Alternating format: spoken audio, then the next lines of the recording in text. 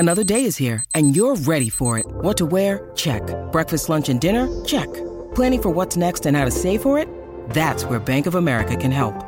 For your financial to-dos, Bank of America has experts ready to help get you closer to your goals.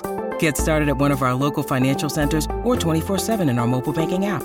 Find a location near you at bankofamerica.com/talktous. What would you like the power to do? Mobile banking requires downloading the app and is only available for select devices. Message and data rates may apply. Bank of America N.A., member FDIC. With threats to our nation waiting around every corner, adaptability is more important than ever. When conditions change without notice, quick strategic thinking is crucial. And with obstacles consistently impending, determination is essential in overcoming them. It's this willingness, decisiveness, and resilience that sets Marines apart. With our fighting spirit, we don't just fight battles, we win them. Marines are the constant our nation counts on to fight the unknown. And through adaptable problem solving, we do just that. Learn more at marines.com. The Final Furlong podcast is proudly brought to you by BetDAC. Get 0% commission on all sports for 100 days when you join BetDAC.com. New customers only. Terms and conditions apply. And by All About Sunday, the ownership experience where you can own 3 racehorses for only £18.99 per month. Visit allaboutsunday.com to get involved today. Now, here's your host, Emmett Kennedy. Hello and welcome to the show. It is great to have your company. Timeform's Mark Milligan is here alongside me. Welcome back, Mark. Good afternoon, and it's been another cold one, hasn't it? We were talking last week about how cold it was. It's been even colder this week, and the prospect of jumps racing is not great for the weekend. All the UK stuff is off. We've still got a couple of Irish meetings hanging in the balance, but we've got some all-weather stuff to look at, so that'll be good. Yes, we are going to be taking a trip down all-weather lane in a few minutes, and hopefully we'll be banging in some festive gravy for you. As you said, the jumps racing in the UK is off. Ireland, you can be optimistic. I'm not so sure that I want to be. The forecast overnight Thursday is for it to drop to -7. There's also a warning that it could hit -10 tomorrow. The current status for Sunday's card at Navan, the track's unraceable. They're going to have an inspection on Saturday in the afternoon to decide if they can make it happen. But it's not exactly looking fantastic there. And that's a shame because there's some good racing scheduled for Navan. Maybe they get it to go ahead. Cork produced wonders to get their meeting ahead. So possibly. The good news for Punchestown is that by the time Monday comes around, it's supposed to be a lot milder then. So we're going to go from the extreme of -10 to supposedly 4 degrees Saturday afternoon, 11 degrees Sunday, and a nice balmy 12 degrees on Monday. But we have to get there, first of all. We have to actually achieve that.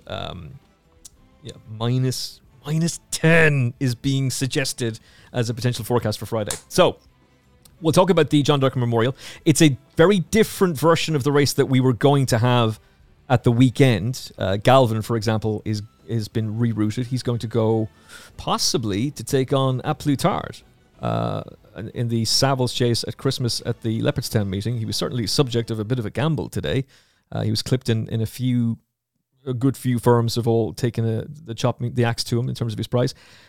It may be that Willie Mullins would like to deploy him to the other Savills Chase on New Year's Day at Tramore. Maybe that's where he'll line up. But smaller field, Fakir Dudery is in there, and of course the big one that everyone is looking forward to is Galopin Des Champs. So not as competitive a race as we were going to get initially, but we just want to see this guy out and doing what he can do. He is one of the most exciting horses in training, and in terms of the staying chasing division, which has now seen the emergence of Noble Yates, and Protectorat is going to go for the Cotswolds Chase. That's where we'll see him next, but he's very much a Gold Cup contender now, and I got him badly wrong earlier in the season. Galopin Des Champs is the next big star to come out, and I'm very excited about what he can do. He's 3s on currently with BetDAC, and the reality is if he wins this race, he's going to shorten even further for the Gold Cup because that's just the reality of things with bookmakers right now. But what are you expecting to see on Monday from him, Mark? Yeah, we mentioned last week, didn't we, that we thought Galopin Des Champs was probably the most exciting chaser in training, and he's still only a 6-year-old, isn't he? So he's got his best days ahead of him. Look, if Fakir Dudaris turns up, he's going to provide him with a really decent test. But it's one that I expect Galopin des Champs to pass with flying colours. He's just such an exciting horse, and I can't wait to see him again. I just hope we get the race.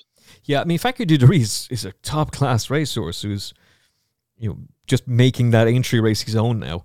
And he slammed Hitman, who is third favourite for the King George. Probably is second favourite with a number of firms, but there's been a lot of support for L'Impresse since.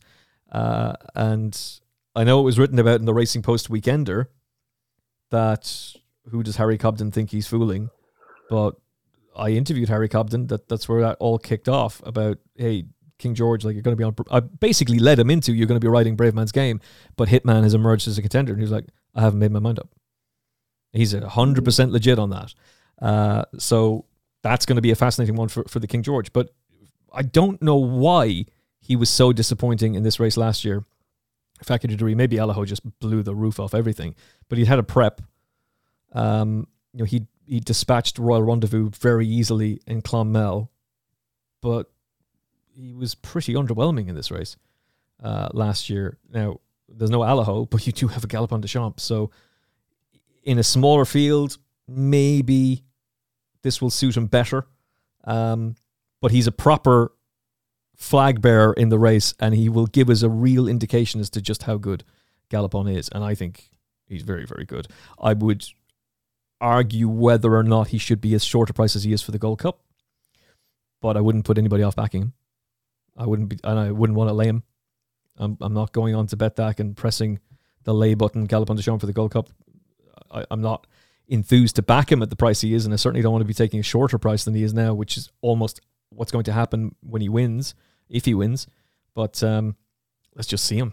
Hopefully the race goes ahead and we get ourselves back on track and things get a bit milder. Another horse that I think is very important to talk about, and again, we're viewing this from the prism of, is this going to go ahead or not? Our plan is to record on Monday evening so that we can react to Punchestown, but if it's gone, then we'll just record in the morning instead, and we'll talk about some other stuff. Dennis O'Regan's going to be on the show with Barry Call and myself, and there's plenty to talk about in the world of racing right now, so we won't be stuck. But Appreciated is set to make his debut over fences in the Beginner's Chase 240 at Punchestown, live on Racing TV. He had been due to run at the weekend, so this is his rescheduled plan. And you were speaking to a big-time Charlie and Patrick Mullins, who was on the show, The Final Furlong, a few weeks ago, and he said something quite interesting to you yesterday for Timeform. Yeah, Patrick Mullins, who in his capacity as an ambassador for Timeform and Sporting Life, was on one of our Zoom calls yesterday, and he was asked the question, of all the stable stars in the Mullins yard, which one, if he had the choice, would he choose to ride this season? Which is the one stable star he's most excited about? And if he got the choice, would he ride? And he chose, and bear in mind, we've just spoken about Galopin des Champs, haven't we? He chose Appreciate It. He said, I'd love to ride Appreciate It over fences. And there was a glint in his eye. He looked genuinely excited when talking about how well Appreciate It had schooled at home. And when you look at how many talented horses are in that stable, and he's picked out this one horse above all others as the one he would most like to ride, I think that's a very big tip in itself. That's huge. Particularly seeing as what I had heard even like a week ago was that part of the reason that Sir Gerard was being talked about as staying over hurdles, and we still don't know what's happening there, but part of the reason that he might... I mean, I asked Patrick about Sir Gerard when we were doing the Fairy House preview, and in that show he was like, oh, well, Willie still hasn't made his mind up. But part of the reason why they were willing to do that is El Fabiolo had been schooling so well, and that El Fabiolo was being seen as like the new star at the yard and would certainly be the leading 2-mile contender. Somebody who's well placed there had even said to me that Appreciated could be going up in distance, that it could be 2-mile 5, that he could be a Turner's horse, for example. Such was the belief in El Fabiolo. No sign of him coming out yet. Flamebearer was due to make his debut over the weekend. He is entered for a race on Tuesday, the 20th of December, for a beginner's chase. And he's highly regarded too, having just joined the yard. But that is fascinating about Appreciated. Fascinating. And look, for next season, he doesn't exactly have a typical profile of a novice chaser. He'll be 9 when the spring festivals come around. But low mileage, high class, and a horse that Patrick held in exceptionally high regard going into the champion bumper at Cheltenham. Like, he stuck with Appreciated when he could have been on board Fernie Hollow. But he such was his belief in the horse that he thought Appreciated was going to be just different level, different gravy. And it was a shame that he missed pretty much all of last season, and that champion hurdle was a write-off. But he was incredibly strong in the market against Honeysuckle. And that should be bear in mind as well. Like, if as long as he retains his ability, and by the sounds of what Patrick is saying, the 24-length winner of the Supreme is back, and of all of the talent at the William Mullins yard, that's the horse that he wants to highlight. So either that means, in a crazy turnabout way, you've got the runner, you now know who Patrick Mullins is going to be partnering in the not quite 4-miler amateur riders chase. Not going to happen, obviously. Or this is a fella to be following blindly. And in terms of his profile for the season, what distance do you want to see him over? Like, would you mind intermediate trips, or are you excited about his prospects in the Arkle division? Being really, really greedy, I'd like to see him in the Arkle division, because I'd love to see him go up against John Bon. That would be a real clash of the titans, wouldn't it, in the Arkle? Yeah. Something I would love to see. Yeah, that's a very exciting prospect. Hopefully we will see him 240 Punchestown on Monday. The long walk hurdle obviously fell by the wayside. It's been announced today that it's being switched to Kempton for Boxing Day, St. Stephen's Day, which is music to Nicky Henderson's ears, because we were talking to him on TalkSport this morning with a view to having him on and playing it out in the afternoon's show on Racing Live. And he wasn't happy about some of the races that have been cancelled, and he had heard that Kempton was going to get the long walk, and it's great. He was very much in favour of that. It's only been confirmed in the last while that that's actually going to happen. But it leads me to ask you a question, Mark Milligan. Why is it okay to reschedule the long walk hurdle, but the Beulah, and I get it, the Christmas hurdle is going to be on Boxing Day, so you can't exactly have the Beulah run on that day. But why is the December Gold Cup, the Beulah, the Albert Bartlett Novices Hurdle, the Grade 2 that Nigel Tristan-Davis had the favourite for, we've all been caught, and David Pipe is going to run Thomas More. Why are those races all being told to go and kick rocks? Screw you, sponsors. Screw you, bettors. Screw you, owners, trainers, jockeys. Yeah, we're not salvaging any of those races. Oh, but we're going to save the long walk. Why are they picking and choosing one race over everything else? Yeah, it's interesting, isn't it? I think that the general impression I got from reading quotes about this was that they thought that they, being the people in charge, thought that there were plenty of other opportunities for the horses that were engaged in those other races, and maybe not so many opportunities for these 3-mile hurdlers. Now, whether that's the right thing or the wrong thing, I'm not too sure. But by the looks of it, I think that was their logic. So ultimately, this is Cheltenham's loss is Kempton's gain, because the reason that Paul Nicholls with Napper Sale, Nigel Tristan-Davis with I Like to Move It, and Nicky with Epatante, the reason that they were going for the Beulah, which is the original name of the International Hurdle, bring it back, please, thanks very much. The reason they were going for the International Hurdle is they don't want to face Constitution Hill. Now they're probably being forced into that, and I can completely understand why Nicky in particular is very pissed about that. To be fair to Nigel Tristan-Davis, he had said long before Constitution Hill was going for the Christmas Hurdle, he had said after the Greatwood, yeah, we're going for the International, we're going to go for the Beulah. I think Paul Nicholls had said the same thing after they beat So Royal. And they would have been, look, someone's got to finish second If Honeysuckle gets beaten in the Irish Champion Hurdle and goes for the mares, something has to come along and finish second. Something has to win if there's a, God forbid, a Bouvedere type scenario where the short price favourite in the Champion Hurdle falls. Racing is a funny old game. Strange things happen. So, and speaking of strange things happening, Chelmsford has been abandoned. Damn. They can't even get the all-weather going in this weather. Great. Dundalk falls by the wayside because of freezing fog. Newcastle can't get going. Oh, my goodness. It's crazy stuff. So, there's a grade 1 2-mile hurdle. It's worth more money, but you're going to be taking on a horse who looks unbeatable. That's not ideal. But why just get rid of a valuable handicap chase?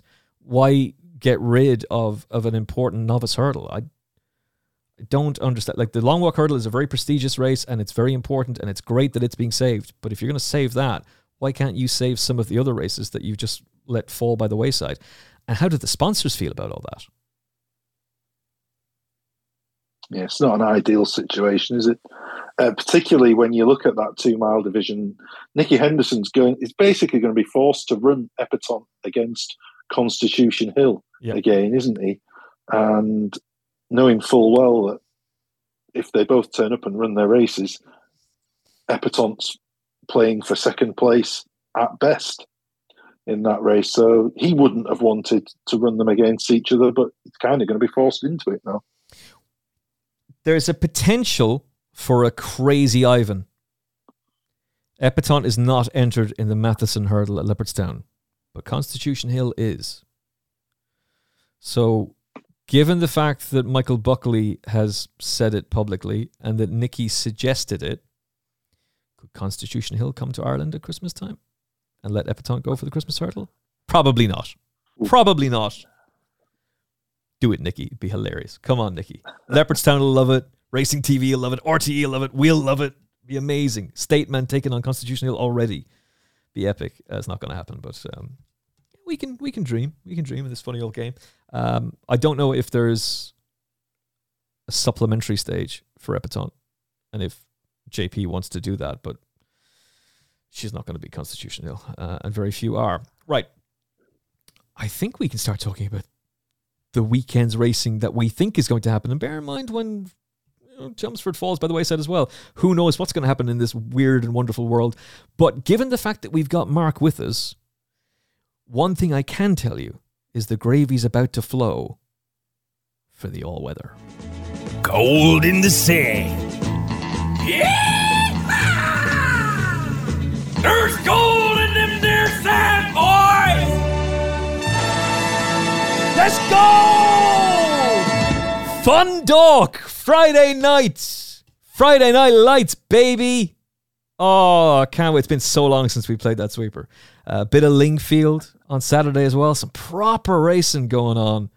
We are bringing the gravy to you, right? If we can't comment on what we would love to comment on normally, middle of a jump season, then we will switch to the gold in the sand, and a man who writes about Dundalk regularly is going to provide us with some top-class insight. No pressure, son. No pressure. So 4:30, the maiden for 2-year-olds over 6 furlongs. Some interesting runners in here. We've got a Havana Grey. Havana Grey had a tremendous season. Havana Notion for John James Fern. Alexander John's going to be favourite alongside Song for Whoever, you would imagine. Some Affair is going to be fairly prominent in the betting as well. We have no market as things stand. Who are you liking and why did you choose this race? Yeah, I think Alexander John and Song for Whoever are going to be prominent at the head of the market. I didn't want either of them, really. Alexander John's already been beaten 4 times, finished 3rd on 3 of those occasions. And Song for Whoever ran a perfectly good race on debut, finishing 2nd to a horse called Araniti, but then regressed off the back of that when only 8th last time. So, look, those two are going to take a fair chunk out of the front of the market. But I think they're both beatable. And I was really interested in Joseph O'Brien's newcomer, Summer Fair. And do you know what really interests me about this? Is that she's a filly who's sired by Summer Front, who was a really good turf horse in the States for Christophe Clement. We don't see many Summer Fronts in Europe, hardly any, in fact. But he was by Warfront, so although he was a turf horse himself, his sire was a really good dirt horse. She's also dirt bred on the dam's side. She's out of a Malibu Moon mare. So she's bred to absolutely relish an artificial surface. The one knock, I would say, is she's not drawn ideally. She's drawn 12 of 12. Yeah, I was going to say. So she's going to have to be a little bit sharp from there, or Declan McDonough's going to have to drop in and ride for luck. But I just thought the two at the front of the market here were beatable. They were both worth taking on. And that's a really, really attractive pedigree for Joseph O'Brien's newcomer. Yeah, it's a beautiful pedigree, to be fair. And I think this horse was picked up rather cheaply, like almost surprised. Yeah, 15 grand in 2021 was then withdrawn from the sale, from the Goff Breeze Up sale, so it was probably bought privately then afterwards. But let's go. A 7-4. We've got betting through. So Declan McDonough, Joseph O'Brien's yard in tremendous form. It's not going to take a whole lot of winning, and she may be able to defy the draw. The thing that would stop me is the draw. It's not ideal. And you see that, just touching on that draw, that for me at Dundalk, that's not as big a negative as it can be at some all-weather tracks, because I actually think the centre towards near side in the stand side is often the place to be at Dundalk. And if you're more towards the inner, that can be something of a disadvantage. So as long as you're not trapped too wide on the turn, I don't think it's a disadvantage to challenge wide in the straight. Fair shout. Very fair shout. The favourite, or second favourite, I should say, Alexander John, is owned by Luke Comer, by Dick Whittington, who Luke Comer bought from Coolmore. He'd won the Phoenix Stakes, didn't really do a whole lot after that. But he's had a couple of runners this season. It's an interesting story that this is something that Luke Comer does. It's not just that he goes and buys horses out of other yards and then trains them himself. No, he buys horses to become stallions. It's an interesting thing that he does. And yeah, you can debate whether or not it's actually working, but he seems to be loving life. So, and he's a 10-year-old these days. So yeah, let's see how that all pans out. Summer Fair, 7-4, 4:30. The 5 o'clock is another race that Mark had pinpointed for us to talk about. The market is headed by Jeff Kidder, him and the same, and the not at all controversial The Real Deal. Where is the evidence?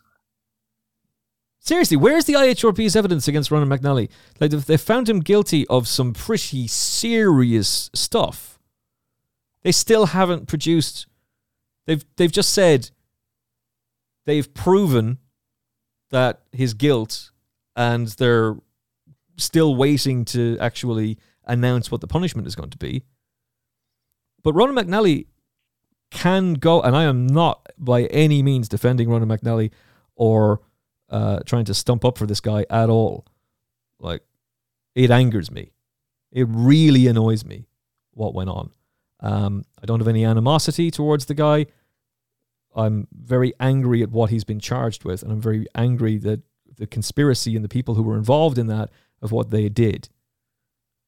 But the longer it goes on where the IHRB do not explicitly come out and give us the evidence and tell us, here's why we found him guilty. Now, we're living in a world where you should be questioning the narrative. You can't just have an institution like IHRB go, well, we found him guilty. Don't you believe us?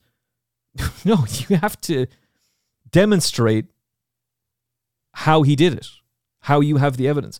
And the longer it goes on that they don't actually showcase why he was guilty, the more he can continue to go, this is a stitch-up job. That's not me defending him. It's me just making the point that this is crazy. It's a week. It's more than a week. And we still don't have the evidence from the IHRB. if you guys as a group are so stubborn that you think, oh, we don't need to listen to the calls of the media to give the evidence. Well, we're the IHRB. We do what we want. That doesn't wash.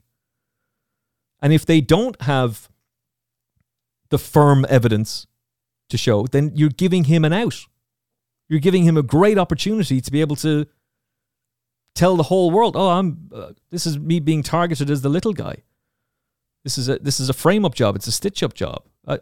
It's so strange. It's such a bizarre thing for the IHRB to do. Anyway, he can have a runner on Friday. The real deal is currently 130. Jeff Kidder wants a Cheltenham Festival winner, 11-4. It was 2021, wasn't it? When he won the Fred Winter. Seems like it was longer ago than that. He's 11-4. Aidan O'Brien's engagement ring, third last time out, a 15-2 shot. Jeff Kidder is a reserve. He would be very interesting if he gets in here. He's going to be coming out of stall 11, and the champion jockey, Colin Keane, has been booked. Shamie Heffernan for engagement ring, and the real deal. Well, yeah, the real deal is the real deal. Right, what do you make of the race, my man? Yeah, I was interested in engagement ring. Have you had a look at her pedigree? Oh, I have. Ooh. I have. I've backed this horse a few times this season, and it's made me go, oh no. But she could really be suited by stepping up to 2 miles, couldn't she? Yeah, well, she's a brother to the horse who would go on to win the Fred Winter a year after Jeff Kidder did. She's a brother to Brazil, but more importantly, she's a brother to Capri as well. A sister to Capri, I should say. Misgendering her. How dare I? Talking about Ron McNally, then misgendering horses. What kind of nonsense is going on there, that show? But she's got a beautiful pedigree. The thing is, she's been frustrating. Like there's no two ways about that. She's been very frustrating. She was behind a very live contender for the Triumph Hurdle in Nuzret earlier in the year at the Curragh, which was thrashed that day. He's taken very well to hurdles. She never really got in a blow against Blazing Skies. It was more like it at Dundalk in November, and last time out was okay, but no more than that. Why do you think now she's going to turn things around? I think she's a stayer. I absolutely think she doesn't have a change of gear. You look at her pedigree, there's 2 mile winner Cypress Creek in there, like you say, the St. Ledger and Irish Derby winner Capri, Passion, who won at 1 3/4 miles. She's bred to be an out-and-out stayer. And I think stepping up to 2 miles could be the making of her in here. And Aidan O'Brien doesn't keep too many going for Dundalk at this time of year. And I think she's really interesting on that step-up in trip. Having said that, there's another one in here that I would have a small saver on as well, who I think will fly under the radar. And that's Dennis Hogan's Sky Legend. This one cost $450,000 as a yearling. Damn! It's trained by Hugo Palmer initially, then moved to James Ferguson. Dennis Hogan's picked this horse up for 8,000 guineas in October, and that came on the back of a career best effort, stepping up to 2 miles when third at Kempton. There's plenty more to come from this one. A mark of 66 for a son of Galileo, who initially cost $450,000 as a yearling. I'm not letting this one go and back to around about 16, 20 to 1, something like that. So Engagement Ring and Sky Legend, my two against the field in here. 18s. You can get tasty 18s, and who knows what price you'll get on BetDAC. Like, request big odds for the win here, because you're probably going to get them, but not for long. Because the more people hear what Marcus just said, the more the Final Furlong podcast posse are going to be like, that could be a nice Christmas box. That could be a nice little bonus. I mean, look, the horse has depreciated in value fairly dramatically from 450 grand all the way down to 8. But what a steal for Dennis Hogan. What a steal. He could have picked up a real bargain here, couldn't he? Oh, absolutely. Absolutely. And that was a career best at Kempton last time out. I mean, 5 starts, no wins, but wasn't beaten far at all. And the mark it doesn't take a whole lot of reaching to think that this horse can come out on top. Stall 12 isn't ideal, but Sheridan's taking £3 off. Mate, I'm swinging with Sky Legend. I'm swinging with you with Sky Legend. I think I would ignore Engagement Ring, maybe a small reverse forecast on the two, and hope we shoot the lights out. But let's go. The dream is alive. Sky Legend. If this comes off, I want hashtag Merry Christmas Milligan trending on Twitter. And everybody has to buy you the alcoholic beverage of your choice. Coffee either. But like, no. A nice bottle of something proper. What do you like to drink around Christmas time, Mark? So something red and fruity, I think, would be nice. Good morning, I say. Sky Legend for the legend Mark Milligan in the 5 o'clock at Dundalk. It brings us to the 5:30. Got a William Hill Radio handicap. The prices, Ada McGuinness's High Time You Won, 7-2, and has been well backed from 11-2. Eddie Lynham's got Linus Larby, a 9-2 shot. Mullikash Buzz, 6-1. Inflection Point, 13-2 for John McConnell. And Scarlet Dancer, first-time cheek pieces, a 9-1 shot for James McCauley. Remember, it is 0% commission for the first 30 days with BetDAC if you sign up now. Take full advantage of that and get all the gravy. I was interested in Inflection Point, but to no great... I couldn't give you like a really strong argument as to why I think that horse is going to run well. I just think 13-2, Siobhan Rutledge on board, nice win last time out, and had a much higher mark back in the day. So for mark of 71, could run well. I don't like the draw though. No, the draw is tricky. Having said that, I'm plumping for one that's also got a tricky draw. In High Time You Won. Not surprised at all to see the money for this one. This potentially could be the best handicapped horse of the winter so far. And I don't say that lightly. This is a seriously well-handicapped horse. He was winning handicaps off marks in the mid-80s last season. He actually ran really well on his final start last season for Dermot Weld off a mark of 92. He then had a spell in the wilderness and his mark absolutely plummeted from that 92 down to 74. He's now down to 72. I thought he ran perfectly well on his debut for this stable last month even. I shall put my teeth back in. I'm stumbling over my mouth words. That's my line! Last month, he ran perfectly well off a mark of 74. The handicapper obviously didn't agree. He's dropped him another couple of pounds. This horse is 20 pounds below his ceiling now.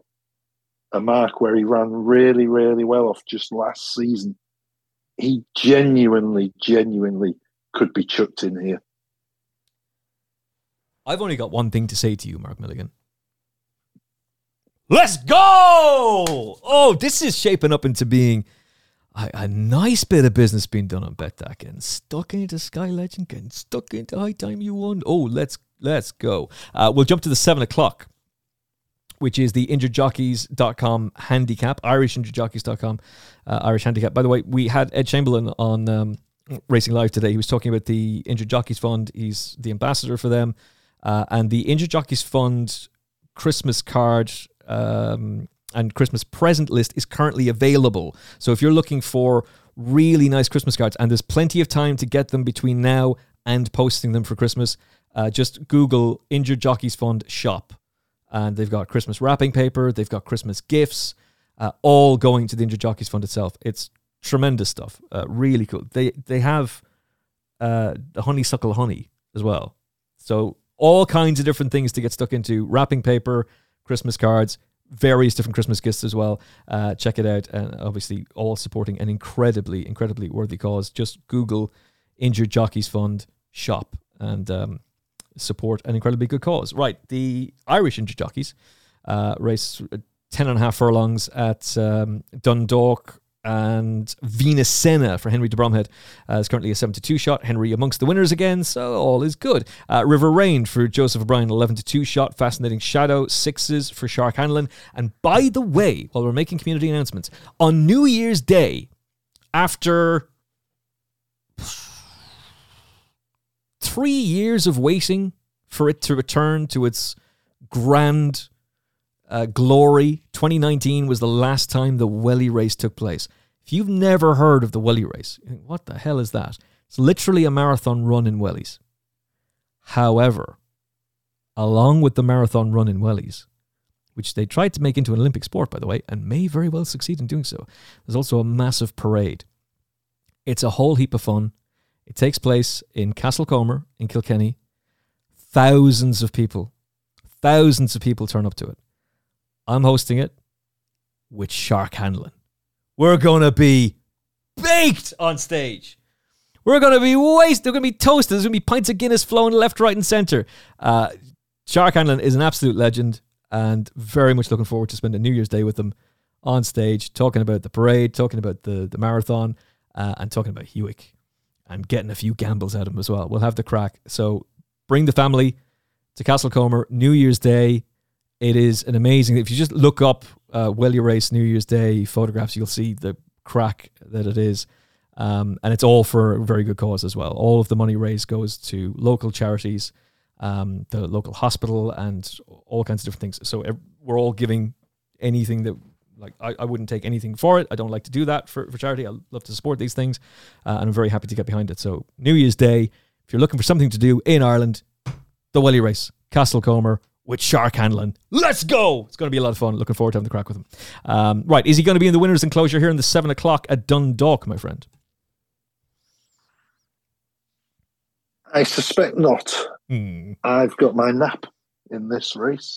Come on, Mark. It's not Fascinating Shadow. It's Vina Senna.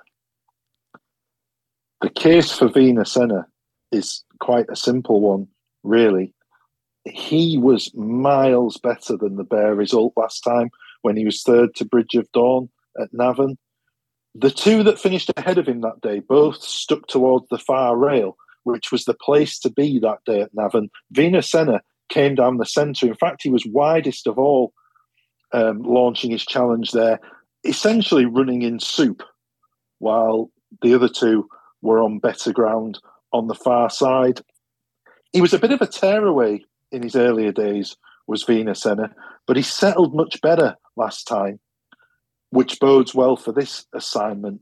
And this is the cherry on the icing on the cake. He's been gelded since then as well, which should allow him to be even more tractable. He was tried in some really decent races in the summer. The King George Handicap at Royal Ascot. He even tried listed company at Dundalk in September. He was back in his proper grade last time. There's plenty of mileage in his mark of 84. I'd be disappointed if Vina Senna can't win this. 7-2 is currently the best price as we're recording. First time tongue tie, first time running after the gelding operation, and the nap of the night at Fundalk for Mark Milligan. We got a patent, son. We got a patent. Vina Senna. By the way, I would like to let this be known before people start going, whoa, Kennedy took all the money. No. The engagement ring race where we're talking about Sky Legend. Did you do something? Did you place a bet? No. Because that 18s is becoming a distant memory, and I'm seeing 12s all over the place now. Oh, and some shrewdies are getting involved. It's not me, I can assure you. Right, because not yet. There's basically we're gonna miss the price. There's basically only two firms that I can still do business. Well, to be fair, I can still do a good bit of business with Kaluki, but there's two major like sports books that I can still do a good business with. One of them, both of them have gone 12s. So the 18s is gone, and I have done nothing. So, Mark, we shall see. No, Not guilty. We should. Although we need to wrap this up quickly before it shrinks anymore. Yeah, decide for yourself, loyal listener. Decide for yourself. Did Mark press the old back button? I don't know. But Phoenix Senna is currently a best price 7-2, and is the nap for Friday Fundalk. For Mark Milligan. Hopefully it goes ahead. Lingfield on Saturday. So we've got an interesting maiden. A novice stakes even, to give it its proper title. It's 12:14. It's sponsored by TalkSport. We have no idea who's going to be, what the prices are going to be, but we do have some beautifully bred horses, including a horse who was due to run tonight, only for the meeting to be scrapped. That's Wigmore Street. And how pleased will the Crisfords be that they decided to keep him in both. Jamie Spencer is jocked up to ride. He was due to go tonight. He'll go now on Saturday instead. And there's a couple of other very well-bred horses in here as well that you were talking to me off-air about beforehand. Who really tickles your fancy for the 12:40 in Lingfield? Yeah, I think this is a fascinating race. I think Golden Speech of Charlie Appleby's will be favourite. He's got experience on his side. He sets a really decent standard on that 3-length second to Nostrum last time in July. He's also been gelded since that run. So he sets a decent standard for the newcomers to aim at. But there are some interesting newcomers in here. You've mentioned both of them. Wigmore Street, he's a beautifully bred American Pharaoh colt out of an unbridled songmare. Would love to see him on the dirt, to be honest. I think he'd be spectacular on dirt with that sort of pedigree. And we've also got Sir Yab for John and Thady Gosden, a Kingman colt who cost 525,000 guineas as a yearling and is related to plenty of winners as well. This is, for the time of year, this is an absolutely mustard maiden. You've got to tune in and watch this, if only for pointers for the future. It's potentially going to be the most interesting race of the day for me on Saturday. Yeah, and it's live on Sky Sports Racing as well. There's also a 400,000 guineas purchase in Laser Guided, 160,000 purchase in Ad One, who's been a bit disappointing in 2 starts. 1.5 million euro purchase Sword of Honor for Andrew Balding. My God, money that has been splashed around in this novice. And we were talking beforehand about, it came to me, thankfully. You were saying Enable, and there was another, I think there's 2 or 3 actually, really good John Gosden horses. And the other one that I could think of was Jack Hobbs, who won a real back end all-weather maiden. So Gosden in particular loves this. Clearly Charlie Appleby does as well. And other trainers seem to be coming around to it too. And look, with the way the Crisford's season went, who knows what to make out of that, how good that Coolmore horse could be. But some beautifully bred horses in there. And all eyes on that maiden. 12:40 live on Sky. Do not miss it. That brings us nicely along, doesn't it? As my screen seems to be filled with multiple races. It brings us nicely along to the 1:15, which will be live on ITV4. So this is a handicap over 5 furlongs. It's going to be a flying finish. Who really takes your fancy, my friend? Yeah. Now, she's not the most trustworthy filly, but Amor de Mavida is still really well handicapped based on her turf form. She bounced back to form from a lower all-weather mark last time. I was quite angry at missing her at 16-1, to be honest, because I'd backed to the time before. Oh. And then you know, when you go to the funeral and miss the wedding, is that the saying? Mm-hmm. It can happen, she's still got an £8 lower mark on the all-weather than she has on turf. And I think that underestimates her to a certain degree, you know, because I don't see any real evidence that she's an £8 inferior horse on the all-weather than she is on turf. Look, she's a little bit quirky. She carries her head high. She doesn't always go through with it. But, you know, I didn't want to miss her again from that mark of 67. I think she's still decently handicapped, and she's got a fair draw in stall 3 as well. Yeah, I would echo all of that, and I'd be prepared to just follow you in blindly, my friend.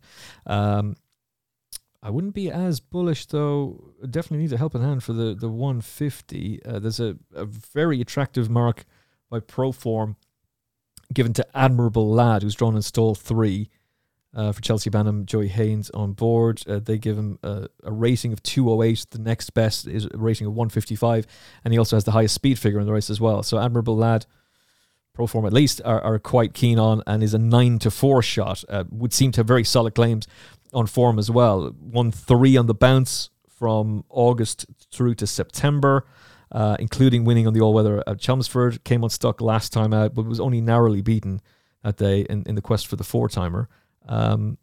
Seems to have a lot in his favour. That being said, in the 150, what do you think? Yeah, I think you're right. I didn't have a seriously strong opinion in this, to be perfectly honest. There are not many of these who are coming in any sort of form.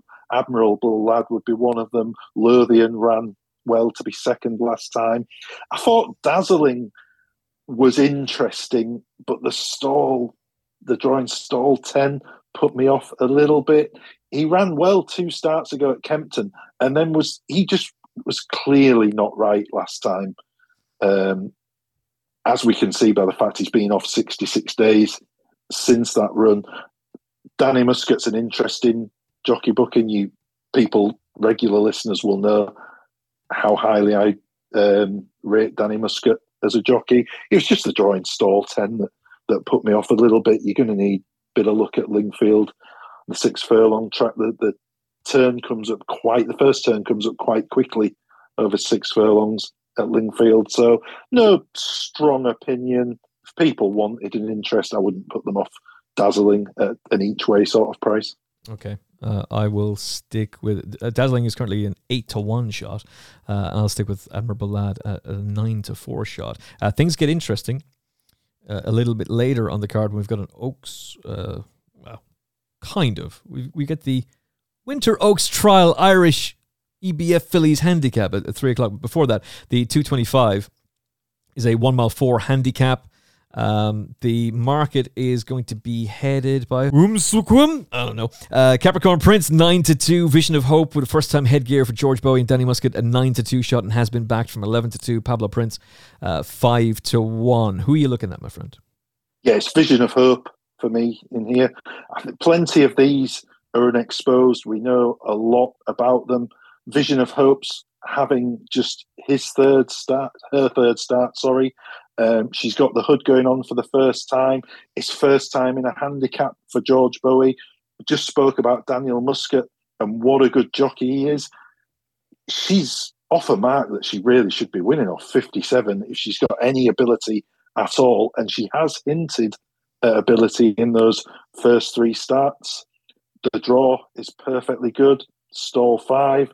I like the fact that she's stepping up markedly in trip. It's almost the old Sir Mark Prescott route, isn't it? She's had 3 runs, 1 over 9 furlongs, back down to a mile, down to 7 furlongs last time, and now, wham, up to a 1.5 miles for the handicap debut. Top all-weather jockey booked. Good draw, plenty to like. Boom. Let's go. We'll take that all day long. So this then brings us to the Oaks Trial handicap. Viola will top the weights for Danny Muscat and James Francho, but is not favoured. Queen of Eponema for George Bowie and William Buick this time, a 2-1 shot. C. Tricinia, William Haggis and Kieran Fallon, 9-4 in those familiar colours. Sweet Fantasy for Rafe Beckett, Franny Norton, a 7th shot. Tashon is a 9th shot, and Viola is then the outside of the field at 11's. Tequila Mockingbird, which is a cracking name. Haley Turner on board, a 9th shot. So Queen of Ipanema has just been winning. If you say it quickly enough, you might just get away with it. Has been tearing it up in the Talk Sport Winter Oaks Irish Fillies handicap. She's on a tremendous winning run of 5, but can that winning run continue in the Oaks Trial handicap? We shouldn't underestimate how hard it is to get a racehorse to peak that many times and win 5 in a row. I mean, what a training performance from George Bowie. That is, she started off life from a mark of 52, didn't she, when she started her winning spree? She won off a mark of 52. Her last win, she won off a mark of 80.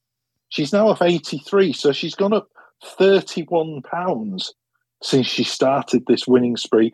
And who's to say there won't be more to come from her? But, she's stepping up markedly in grade again here. And I liked C. Sarina. And she's a lovely, well-bred, unexposed filly. She's stepping up in trip. I think you can give her a pass for her last run at Thirsk in September. Don't think she was right that day. I think it's interesting that William Haggis has held her back for this valuable contest. She's been off 105 days.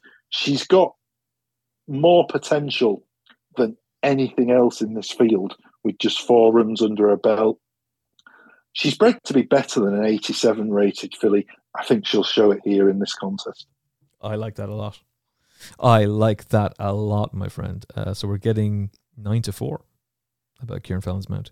The last race then is the 10 furlong listed race, 3:33 live on ITV4 and on Sky. The betting is currently headed by Algiers for Simon and Ed Crisford, an 11-8 shot with Jack Mitchell in the plate. Little bit uneasy, but nothing to get overly concerned about. Harvonian, an 11-4 shot for the Gosdens with Buick on board. Forest of Dean, again for the Gosdens. Rab Havlin on board. And how intriguing is this? William Buick is first jockey to Godolphin, yet he rides Harvonian, technically speaking related, but not Godolphin. Forest of Dean is a Godolphin horse, yet Rab Havlin's on board. Go figure. Making Me Do It. Harry Eustace and Haley Turner. Harry Turner? I'm misgendering Haley Turner now, am I? Haley Turner 7-1. Right. What do you think, my man?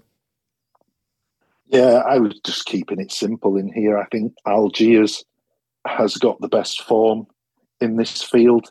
He finished in front of Harrovian last time when he lost a heartbreaker, didn't he, to miss the cut. He was still 4 or 5 lengths clear with about half a furlong to run. And it looked for all money as though he was going to get home and hosed. And Jim Crowley just conjured up a barnstorming run from the highly progressive Miss the Cut and nabbed Algiers right on the line. And I think he'll make amends in this contest. If anything, Jack Mitchell will maybe hold on to him just a little bit longer here. It was Rab Havlin who rode him last time. Of course, Rab Havlin's not on this time because he's retained by John Gosden, so he's on Forest of Dean. But Algiers, he's interesting. He used to be trained by Andre Farb, and he's even got a win on the dirt at Jebel Ali to his name as Algiers. So he's a horse I know an awful lot about because I've come across him in my professional career quite a few times. I think he deserves to win this sort of contest, and it's not an original selection, but I think he will win. I'd be disappointed if he doesn't. That was a really good win at Jebel Ali back in February, and he's run well in 2 of his 3 starts so far. I mean, he was pretty miserable at Newmarket, but prior to that he had won and then ran a fine race at Lingfield when only just beaten by Miss the Cut. I thought that was a fine performance that day, and that should put him spot on for this. So you'd be a bit disappointed if he wasn't able to go and get the job done here. Small field. Yeah, I think so. Yeah, he'll win. Question is, though, of those horses that we've talked about, because obviously we have your nap for Dundalk, but who is the nap for Lingfield? The nap for Lingfield, the last 3 we've talked about, I fancy them all quite strongly. Vision of Hope, C. Sarina, and Algiers.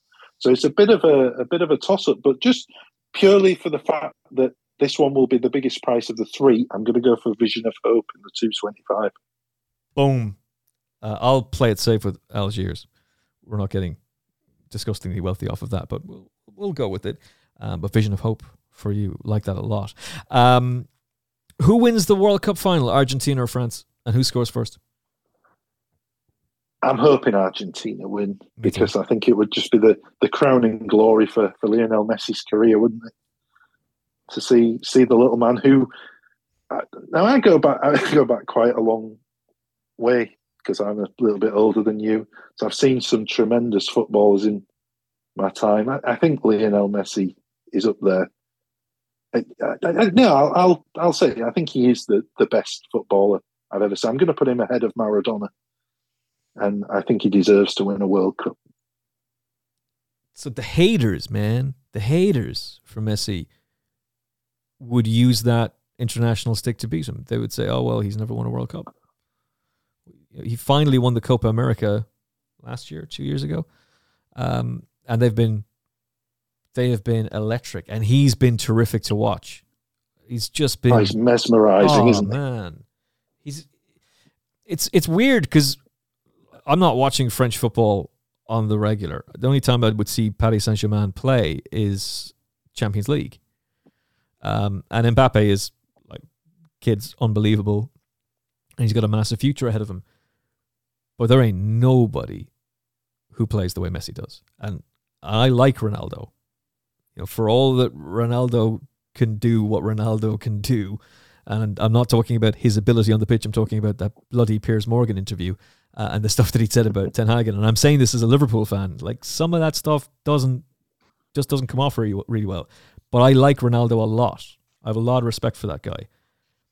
Messi's just next level. He's insane. And the rivalry that those two have had for so many years has been tremendous to see. So to watch Messi boss Argentina in the way that he has, and to be able to defy defenses, like England kept Mbappe quiet. They kept him very quiet. He showed flashes of brilliance here and there, but for the most part, Mbappe was kept quiet. Nobody's been able to keep Messi quiet. It's phenomenal what that man can do. And this is the last time we're going to see him at a World Cup, so I'd love him to win it. If Mbappe, can I ask you a quick quiz question? Yeah, of course. Do you know the connection between this Argentinian team and my beloved Sheffield Wednesday? Oh my goodness. No. What the hell is that? This better be good, Mark. Oh, it's good. Emi Martinez, who plays in goal for Argentina, had a spell on loan at Hillsborough in the mid-2000s when he played 12 games for Wednesday. Did he? Now he's in a World Cup final. Oh, he did, yes. There you go. Fun fact. I'm not even Wikipediaing it because obviously what you're telling me is true. But it's like, really? It has been quite remarkable to see like some of late developing players. Like Olivier Giroud was a late developing player, but we know his story really well because of his time at Arsenal and Chelsea. And like, how wild is it that he's the record goal scorer for France? Deservedly so, by the way. The guy's fantastic. But there's elements of this World Cup that I'm very uncomfortable with. And it's not hard to guess what those are.